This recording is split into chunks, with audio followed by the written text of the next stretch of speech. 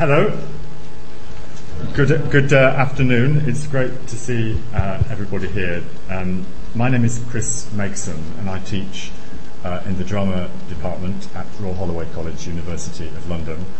And I'm really pleased and privileged to be able to chair this panel, which is on theatre of action. And its broad focus is the discussion of the relationship between theatre and politics in contemporary Britain. We're going to have 45 minutes or so of discussion with the panellists, and obviously that will be opened out into question and answer too. So although it can be quite nerve-wracking to ask questions, and particularly to be the first one or two people to ask a question is always very nerve-wracking, I do encourage you to take this opportunity to ask any question that's on your mind or on that broad theme that you think you'd like an answer to. So please do feel free to ask questions just by raising your hand, and I believe the microphone will find you. We have two panellists this afternoon, John Caird on my left and Matt Charman on my right. John Caird is an honorary associate director of the Royal Shakespeare Company, principal guest director of the Royal Dramatic Theatre Stockholm, and a freelance theatre, opera and musical theatre director and librettist, working regularly at the National Theatre in London, in the West End, on Broadway and all around the world. As well as directing numerous productions of classic plays from Shakespeare and Jonson to Gorky, Strindberg and Brecht, he's directed the world premieres of many new plays, operas and musicals. He's also directed, co-directed and adopted novels for the theatre and musical theatre, including renowned productions of Les Miserables, Nicholas Nickleby, Hamlet, Candide and Peter Pan. His book, Theatrecraft, is published by Faber this year, and I warmly commend that to you. Such a hard CV to follow, that, isn't it? No. Yes, who are you? Not at all. Matt Charman is an award-winning playwright. Let's start that. Award-winning playwright. His first play, A Night at the Dogs, won the Verity Bargate Award and was performed at the Soho Theatre in 2005. His second play, The Five Wives of Maurice Pinder, premiered at the Cottesloe National Theatre in 2007. Described by one theatre critic as a metaphor for the potential dangers of liberal intervention, Matt's next play, The Observer, was directed by Richard Eyre in 2009, also at the Cottesloe. Matt was Pearson Writer-in-Residence at the National Theatre through 2008. He's a recipient of a Peggy Ramsey Award and a winner of the Catherine Johnson Prize. That's rather good, actually. So, our panellists. We want to kick off by having short statements and comments from each person. So maybe we could start with you, John. Would that be okay? It's nice to be here. When I looked at what we were all supposed to be talking about, I thought I should bone up on what we're all going to be listening to. I believe there's going to be an extract from Shaw's play Candida later on, which I'm sure you all know intimately well. And I had the great privilege of reading all three of Matt Charman's published plays in the last week, which I've enjoyed enormously. I was just talking to Matt about it. They're really wonderful. But as part of my research, just yesterday, I reread the preface that Shaw wrote to his volume of plays, which he calls pleasant plays. He wrote these three groups of plays pleasant and plays unpleasant. The unpleasant plays are sort of politically crusading, quite angry plays about social issues. And the plays pleasant are much more sort of generous, charming, intellectual forays into the subject matter. Arms and the Man, Candida, The Man of Destiny, about Napoleon, and You Never Can Tell, which is a wonderful comedy about women's rights and family conflict. But in the preface, it's really a brilliant preface. You can read it in half an hour, and it's really a thrilling sort of manifesto for political theatre. I just wanted to read you three short sections from it, because they're very instructive, I think. The first is about conflict and unity in drama. Unity, however desirable in political agitations, is fatal to drama, for every drama must present a conflict. The end may be reconciliation or destruction, or as in life itself, there may be no end, but the conflict is indispensable. No conflict, no drama. And he goes on to say, the obvious conflicts of unmistakable good with unmistakable evil can only supply the crude drama of villain and hero, in which some absolute point of view is taken, and the dissentients are treated by the dramatist as enemies to be piously glorified or indignantly vilified. In such cheap wares I do not deal. That's his first statement. And the second thing is, he talks about theatre as a sort of necessity of life. The theatre is growing in importance as a social organ. Bad theatres are as mischievous as bad schools or bad churches. For modern civilization is rapidly multiplying the class to which the theatre is both school and church. Public and private life become daily more theatrical. The modern Kaiser, dictator, president or prime minister is nothing if not an effective actor. All newspapers are now edited histrionically. He wrote this in 1931, after the first one and before the second, obviously. The truth is that dramatic invention is the first effort of man to become intellectually conscious. No frontier can be marked between drama and history or religion. When this chapter of science is convincingly written, the national importance of the theatre will be as unquestioned as that of the army, the fleet, the church, the law, and the schools. And the last section is about the sort of battle in politics between idealism and convention, as it were, conservatism and liberalism, or reaction and revolution.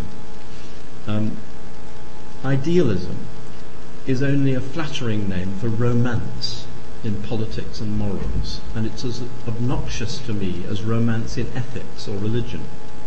In spite of a liberal revolution or two, I can no longer be satisfied with fictitious morals and fictitious good conduct, shedding fictitious glory on robbery, starvation, disease, crime, drink, war, cruelty, cupidity, and all the other commonplaces of civilization which drive men to the theatre to make foolish pretenses that such things are progress, science, morals, religion, patriotism, imperial supremacy, national greatness, and all the other names the newspapers call them.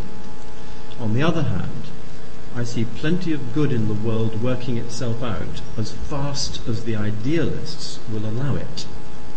And if they would only let it alone and learn to respect reality, which would include the beneficial exercise of respecting themselves and incidentally respecting me, we should all get along much better and faster.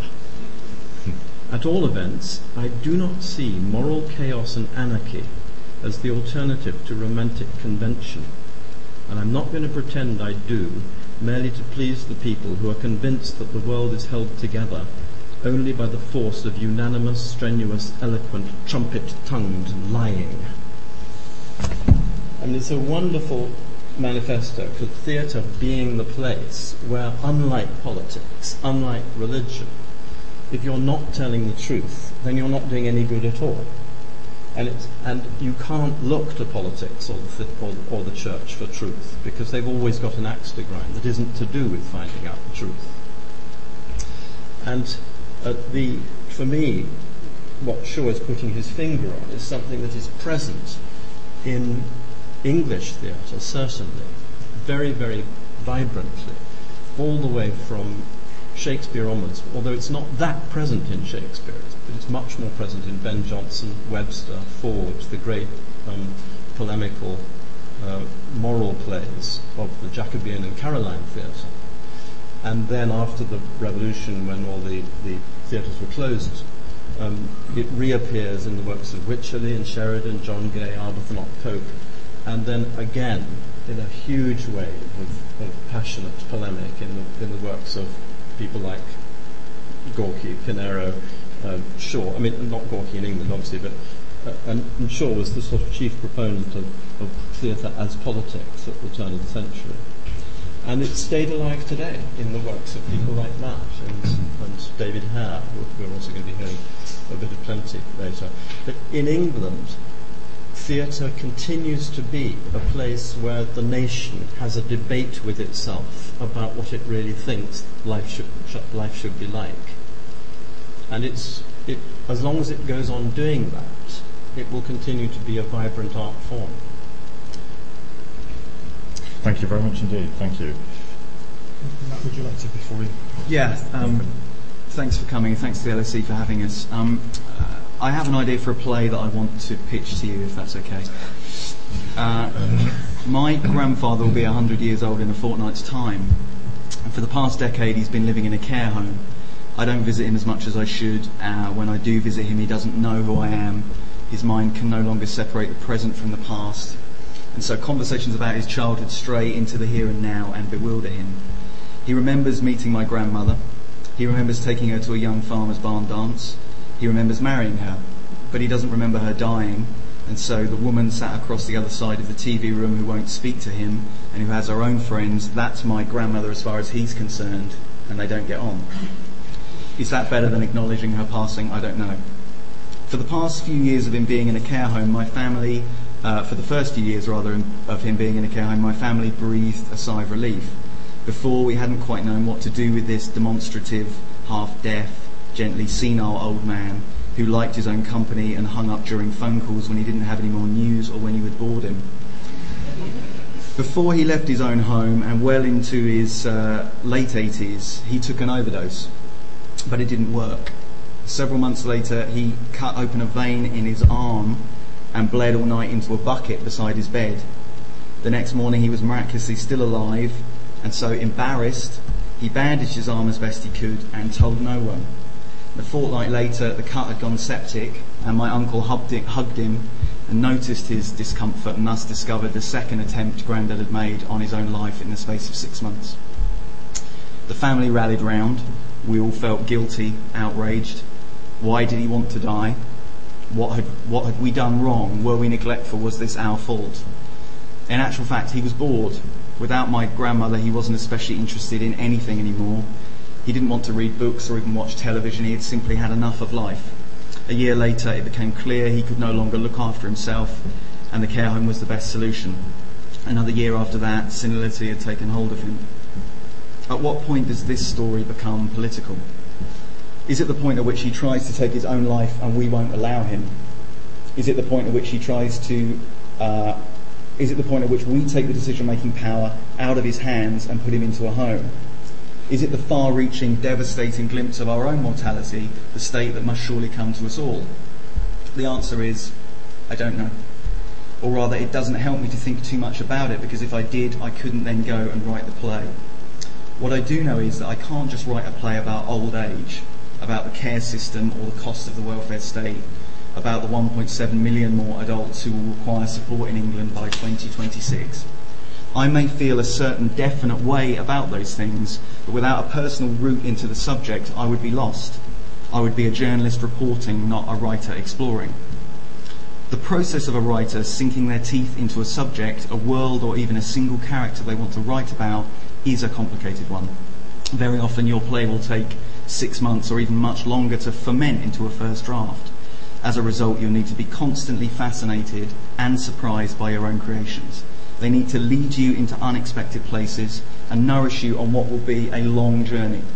I think of it like hosting a successful dinner party. You don't necessarily need to love every one of your guests, but it's essential that you're not sick of one another by the end of the first course. My point in talking about exploration and nourishment is that all too often it seems to me that political theatre, or the theatre of action, is skin deep, agitprop, a bus with the final destination already decided and no stops along the way. Any author who sits down with a mission statement before they write a play has to be awfully good to get away with it. In theatre, we instinctively feel when someone is pushing an agenda or loading the dice. Of course, it happens all the time. I would argue that the real works of art that resonate down the years, the works which one might consider the best examples of political theatre, are genuine explorations of ideas. They are dialogues between the competing voices of an author's imagination, explorations of an author's own innate contradictions grafted onto characters that have the wit and the intelligence to make their argument and see their point home. In my last play, I felt myself very keenly going through that kind of process. I was introduced by a friend to a man named Peter, who'd worked for many years as an election observer. I was fascinated by the description of his job, the places he'd been, the quiet part he played in history. The more I spoke to him, the more a play grew in my mind. I didn't know exactly what it was. It just seemed to me that there was a story to tell here. Then one day I found my way in to the political through the personal. I imagined an international election observer who had spent their whole career being impartial, but who would now find themselves in a country witnessing acts of brutality which meant they could no longer play fair. They had to participate and help, as they saw it, the right man to win the election. During the writing of the play, my own feelings fluctuated back and forth. In my mind, I knew, of course, that one person, one vote is sacrosanct, that any democracy is built on the foundation of the majority will of the people. But in serving the play and the voices of dissenting characters, I found myself seduced by the opposite notion, that fledgling democracies need our help, and that often the first few elections in a country's history are nothing more than treading water and creating precedent. What if then an incumbent with all the apparatus of power at his disposal was still not able to beat his more moderate opponent, a more far-reaching, reasonable, progressive politician? Mugabe versus Tsvangirai, and what if we were in a position to do something about it, to help Tsvangirai win legally, to remove a tyrant from power and to set a country on its right course? Would we take it? For me, that active dialogue between two opposing voices in my own head invigorated the play and allowed me to keep changing my mind, to keep the debate alive within the action of the drama. It seems to me that political theatre, the best political theatre, is better thought of in broader terms as the theatre of ideas, competing notions, argument and counter-argument that we should trust an audience to sift through.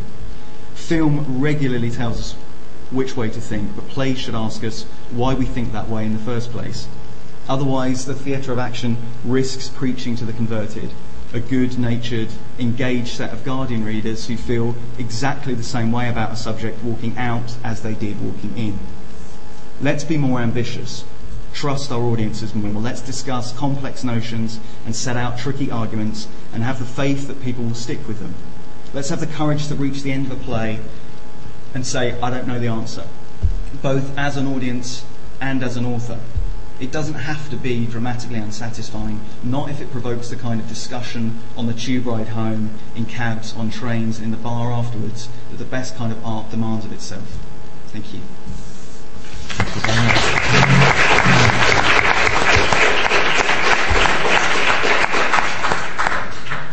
There's something, I think, very interesting in the common link, I think, between what you've both said.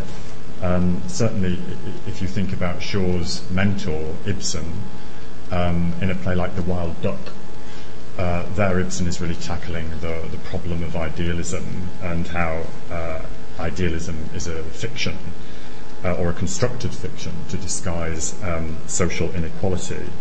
And Shaw certainly picks that up, and it's idealism is also resurfaced, I think, as a sort of theme for political writers in the 70s. I'm making a link here with David Hare's play from 1978, Plenty, which we're going to be seeing an extract of, which is also looking at the problem of idealism. And your play, The Observer, certainly seems, I think, to be, from what you've said as well today, seems to be reflecting on that issue too. There's also interesting questions, I think, that both speakers have raised about not just the content of plays, the themes, if you like, that plays address, but the forms that these plays take. Naturalism emerged towards the end of the 19th century, influenced by the new technology of photography, and it captures the look of the photograph. Any of you who saw Katie Mitchell's fabulous production of Three Sisters played on that idea of the theatre, the proscenium arch of the theatre, being very much like the photograph. So the experience of watching the play was like stepping into a photograph, literally stepping into that experience of that period and so on. But clearly, playwrights are writing in use different forms to respond to different social realities at different historical moments. So I'm hoping also we've got some discussion about the different forms that political theatre has taken. Certainly recently there's been a sort of upsurge of documentary and verbatim theatre in the wider culture, and that might be something to think about too. John, I want to just turn to you before we open out into a wider question and answer session, because you kind of came into theatre out of that heady moment of 1968. I know you were training at the Bristol Old Vic in 1968, and you went on, I think, to work at the Contact Theatre in Manchester. And I'm just wondering if that, because that marked a very new departure for British theatre, didn't it? Certainly in terms of the playwrights that emerged from 1968. Yes, it did. And I just wondered if you wanted to talk a little bit about your own genesis. Well, it's very interesting what Matt says about playwrights who write political plays in which the dice are loaded, pro one argument against another, and they're usually the commonest way of loading the argument is to make the character that the playwright disagrees with in some way ludicrous. And you mentioned Ibsen. Ibsen was a great political writer in some ways, but he was horribly guilty of loading the dice. Not in The Wild Duck. I think he'd grown out of loading the dice by then. But if you look at a play like The Doll's House, which was written in order to prove to himself and to his audiences that women have a very raw deal, he presented a marriage in which the husband is ludicrous, preposterous. Nobody would want to be married to him. You wouldn't need to be a particularly adventurous woman to want a divorce from Torben. And he should have written it more equally, because it would have been a greater play. It would have lasted longer. And you look at it and you think, well, when you cast The Doll's House, I don't know a single actor who would ever want to play that husband, because you're on an absolute hiding to nothing. And it makes it too easy for Nora to win all the arguments. Another political play about marriage, The Taming of the Shrew, is equally horribly loaded against Catherine. It's supposedly a great battle between Petruchio and Catherine, but actually Petruchio gets lots and lots of solo soliloquies to the audience in which he winks at them and talks about what he's doing and how he's going to get Catherine to agree, and she's never allowed to talk to the audience. It's just not fair. In 68, and in the late 60s, David Hare, Howard Barker, Edward Bond, they were all writing plays which were heavily loaded against the upper classes, the conservatives. David wrote plays in which there were upper class twit characters, real John Cleese caricature type. And by the time he got to writing Plenty, he had completely changed. He'd sensed that just wasn't complicated enough. It was too easy. It was the thing you were saying about the Guardian readers. It's easy to just think, oh, they're the villain because they sound frightfully barbaric, and that makes them ridiculous and makes everything they say ridiculous. It's just not good enough. And so I think and then David was working with portable theatre. It was a little sort of agit-prop theatre group touring around the country, using theatre in order to try to propose political and social change. And slowly he started to sense that he wasn't taking everybody with him, and he had to look at things in a much more complicated way. And because of that, he wrote better and better and better plays, until finally he ended up writing the great trilogy of plays about British social institutions that were done at the National Theatre. That really, it was the most thought-provoking pieces of theatre one could imagine ever seeing. That's a long way of answering your question, is to say, really what's changed a lot is that the plays have become more complex, slowly. And when I first started directing new plays, I had no patience at all for the political agit-prop plays. I directed Brecht, but only the great plays of Brecht, the ones that leave things open. Mother Courage, Caucasian Short Circle, Good Pleasant, etc. All the agit-prop plays he wrote are unperformable now. The ones that they're really grim. And they might just as well be political speeches written down and published in a newspaper.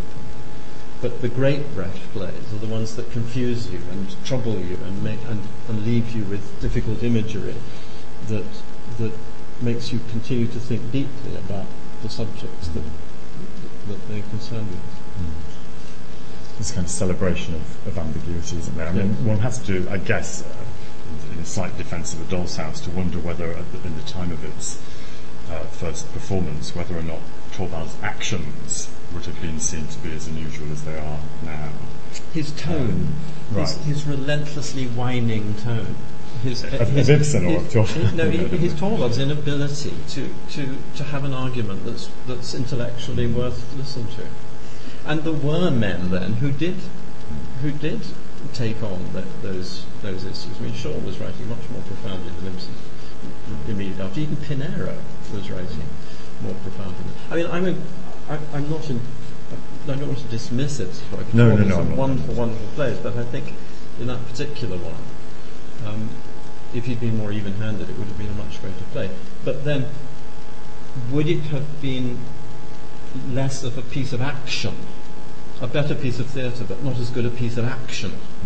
You know, would because of it being so crusading, so pro the woman and anti the man, did it maybe cause more feathers to be ruffled because of that? And was that therefore a good thing? Maybe it was a greater political tool. I mean, one of the things that obviously came out of the 60s is the notion that the personal is the political, and playwrights, I guess, certainly if you think of the feminist politics that emerged in plays of the 70s and 80s, but also the idea that the politics is exchanges of power at the micro level became the focus for some really amazing and absorbing dramas. And I'm just thinking about your first play, Matt, which really, when I was reading it and when I saw it as well, it was that sense that actually the central question in that play, which has got principally a domestic focus, it's a small group of guys, a syndicate who've just purchased a dog. I mean, maybe you want to talk a bit further about it, but the central question in that play is who's going to have the courage to speak out against injustice? And that question emerges from what is a play about the everyday sort of milieu in southeast London, isn't it? Yeah, absolutely. Can you talk a bit about that? Yeah, I mean, the play, it was my first play and I really didn't know what I was doing, and I think you can probably tell a little bit of that. But I was working at the time at a crash repair centre. I left university, I read English at UCL, I left there, I didn't really know what to do. My brother got me the job at washing cars at a crash repair centre, and I hated it, and he knew I would, and he knew it would make me make my mind up. And I met a fascinating bunch of guys there who were part fascinating, interesting, and some of them were genuinely really scary people. And I kept jotting things down in a notebook, and when I finally left there and came to London, I thought, I've got to turn this into a play, because I'd always wanted to be a writer. And what I was initially feeding off were those notes, were those people. But of course, when you shape those characters into a world, they grow into other things and they start standing for other things. And I think the sense of justice, the sense of looking for answers, and one particular character really looking for his older brother to make a stand and not be the bully that he is looking like he's going to become in the drama, absolutely came out of the political situation. It just, you know, what we were doing as a country on the world scene at that time, along with America, completely fed into that situation. I'm sure of it. I didn't intend to write a play about our intervention in Iraq, but that's kind of was in there, I think. The other very interesting thing about your play, I think, is that the central conflict scene in the second act is there's a torture going on in a room and you can't see it, and the door is barred and the characters are in the bedroom knowing that it's going on and incapable of deciding to intervene. And I didn't see the play, but as I was reading it, I kept asking myself, would I be able to knock that door down and insist that this torture doesn't happen? And I'm not sure, given this, if I had that same relationship with those other guys, I'm not sure I would have the courage to do that. And it's very unsettling to know that of yourself. And in that sense, the play is extremely political, because it's not just about the individual characters in the play, it's about the individual members of the audience imagining themselves in that situation. And that made it, for me, a very successful political statement. Thank you. Can we ask questions? Now sort of time. Yes. Thank you very much. My questions actually come from the perspective of the developing world in some sense, and theatre that occurs over there. And so when I look at something like theatre of action, I think about Augusta Boal and Theatre of the Oppressed, for example, or Paulo Freire, or in Pedagogy of the Oppressed, or in my country of India, a lot of street theatre, where that's very, very political. The proceedings broken down, you're right there in the crowd. And yes, I mean, it's very political. It may not have the luxury of having very sophisticated denouement, but it's real in a very profound, visceral sense. And in that sense, the question is asked, is good theatre necessarily powerful, and vice versa? And yes, let me leave that question with you in that context. Thank you. Could you repeat the question? Is powerful theatre necessarily good theatre in your... And there's good theatre with ticking off all the boxes in some sense, really something of a luxury for particular parts of the world and not others. Can I just come back on that with a question to you? What made the situation that you described street theatre and you described Boal, what made that political for you when you used that term? There was, in many cases it was a response to real inequities in society. Badal Sarkar, for example, working with procession in Calcutta, for example, is railing against a very strong centrist governmental intervention in the lives of a populace that is very, very poor. And, okay, let me leave it at that. For instance, yeah. I think, underlying your question is does theatre need to have a lot of kit in order to really work? And I think that's a very interesting question. Sometimes the most powerful theatre is the theatre that happens outside theatres, that isn't trammelled by conventional stuff, proscenium arches and velvet curtains and seats and expensive tickets and bars and cloakrooms and all the stuff that you think you've got to go through. And also convention. When Shaw was writing, there was a convention that plays were 3 acts and you had to have 2 intervals. And it was very difficult not to write in that convention. And then slowly that convention changed to 2 acts. And it was such a strong convention that at the Royal Shakespeare Company, Shakespeare's plays were always performed with 2 intervals, heavily cut in order to make room for the intervals. And then slowly the fashion turned to 1 interval, and all the plays that used to be in 3 acts, you had to find an artificial moment somewhere in Act 2 to put the 1 interval you were going to have. It meant you had to butcher everything. And very recently, in the last 5 years, there's been a fashion for 90-minute plays maximum. And theatres in the West End, negotiating with producers, have had to have a special clause put in to recompense them for not having intervals, because they used to make all their money at the bar during the interval. You sell extra programs, and so you had to actually give them like $2 or $3 grand a week extra in the contract. And for several years, it looked like all plays that weren't 80 or 90 minutes long were going to be impossible in the future. But it's wonderful to see, good, thoughtful playwrights are starting to expand again. Because it started to affect everything. People started to feel they had to cut King Lear down to size in order to get it over with quickly so people could go out to dinner after they'd seen it. And those conventions are incredibly, profoundly unhelpful to theatre doing the job it's supposed to be doing. Convention of any sort. And it's often very instructive just to strip everything away and say, what would this production be like if it was just done on planks on a few barrels in the street? No costumes, no lights, nothing. Just what's the story? And how well can you act it? Yeah, I completely agree with that. I think if you strip the kit away, you're left with the storytelling, and it's exposing in the best possible way how good is the story that you're telling. For me, the most exciting part of having a play on is the final run-through in the rehearsal room, because the actors are still wearing their own clothes on a floor that is taped up in a room where the walls are pretty bland, and it feels like you're really seeing something alive and spontaneous. And it's strange when you get into the theatre and the lights go on, and as John said, the curtain's there, and people have suddenly got costumes that they feel a bit uncomfortable in. Suddenly, sometimes it can feel like, oh wow, I'm watching a play now, and it's actually quite sort of arm's reach. So yeah, I think isn't it? It is, absolutely. And you can be at some theatres, like especially musical theatre, you can be at somewhere if you took all the kit away from this, there would be precisely nothing left. Yeah.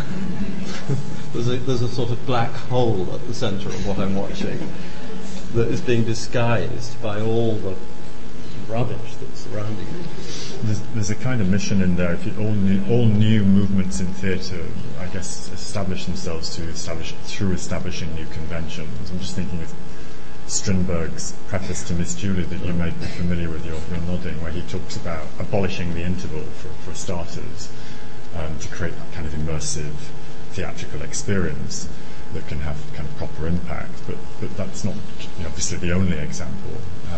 And also the way that theatre conceives of its audience, or rather theatre makers conceive of its audience, and locating theatre at the centre of broader coalitions of activism, which is a significant part of that too, attracting new audiences.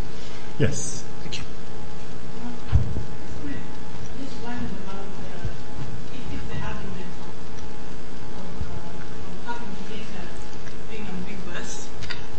I just wondered if that argument of having the play, the content as ambiguous and sort of not resolving or taking a position at the end of it, I'm just wondering, to what extent would that be?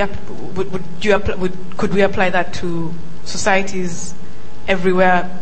Because I wonder, is it society specific? Because just to take the example that you used of Zimbabwe, would a playwright wanting to spark people to action, perhaps because there's no ambiguity where hunger and human rights violations are concerned, I think.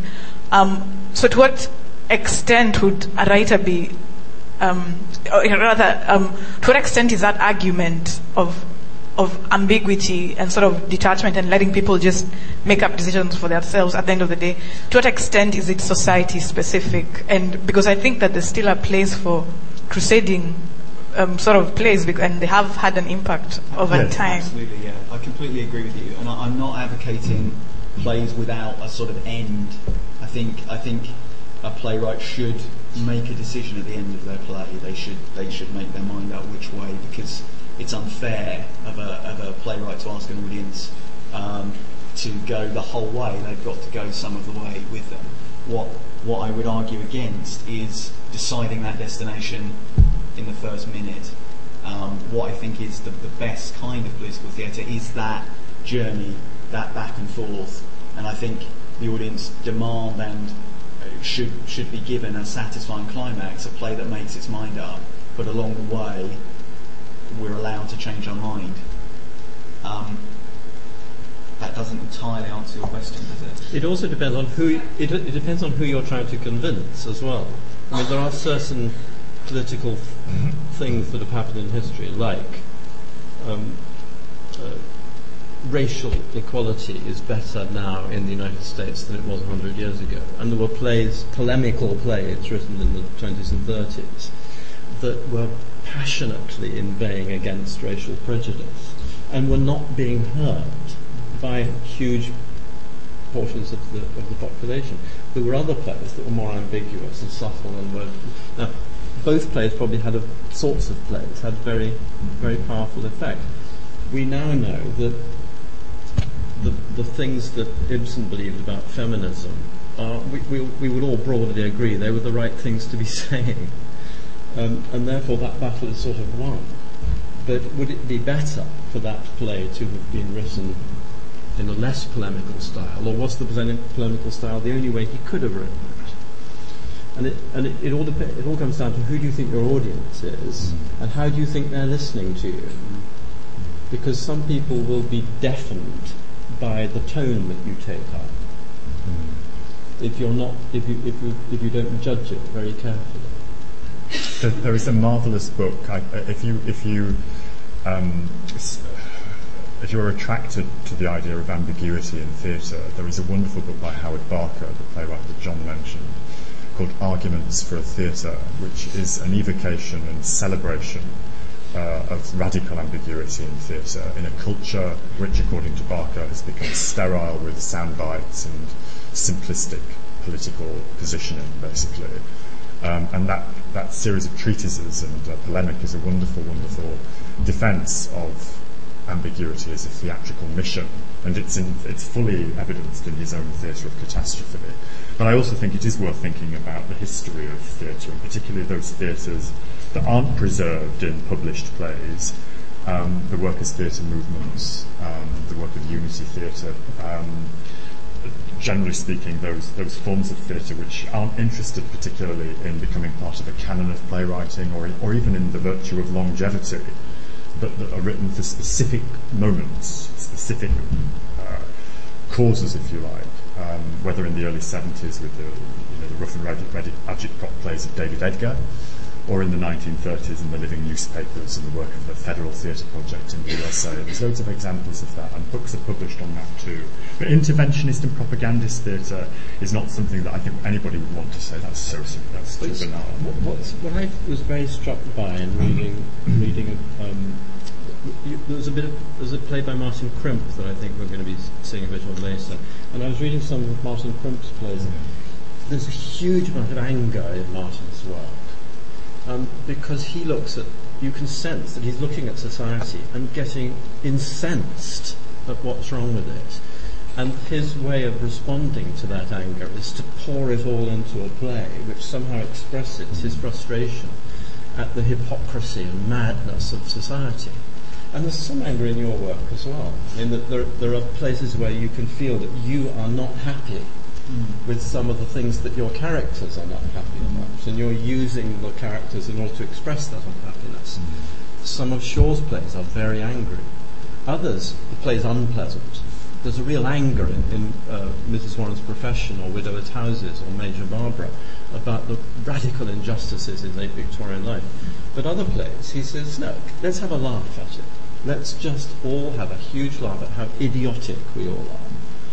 And I don't know which sort of play would have the greater effect, because ambiguity and a sort of blithe-spirited mockery of institutions can sometimes be more devastatingly effective than an angry denunciation of them. It all depends on how you choose your targets. Okay, we've got about 2 or 3 minutes before we'll see the 3 excerpts performed for us, which is going to be great, but we can take perhaps a couple more questions.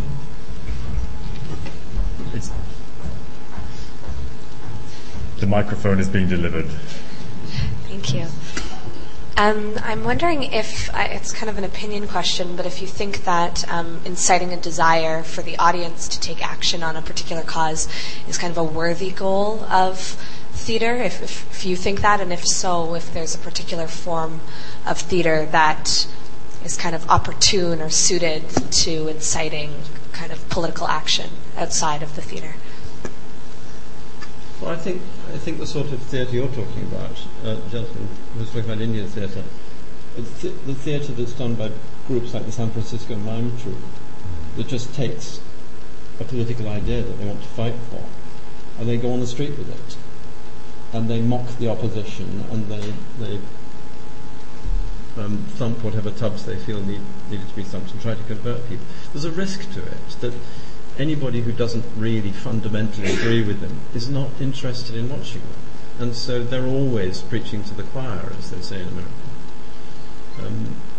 That's the problem, is that you soon work out who are the theatre groups that you approve of, and you don't go to them if you don't approve of them. And I think what Matt says is much more effective. That people who know that theatre is is a place where intellectual debate can be at its most powerful and passionate, get drawn to it in order to find out what they think, in order to discover what the real truth of a subject is. The Tricycle, I don't know whether anyone recently saw the Afghan sort of series of plays that the Tricycle did. That was an amazing example of that. That was a great example of going to theatre and learning, just sitting there and learning about huge portions of history that I didn't know about, and sewing together this sort of complex view of this country and suddenly realising, wow, okay, this is kind of why we are where we are now.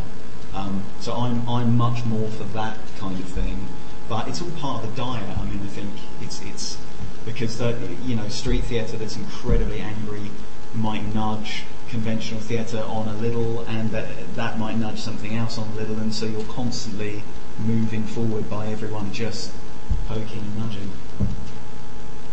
Thank you.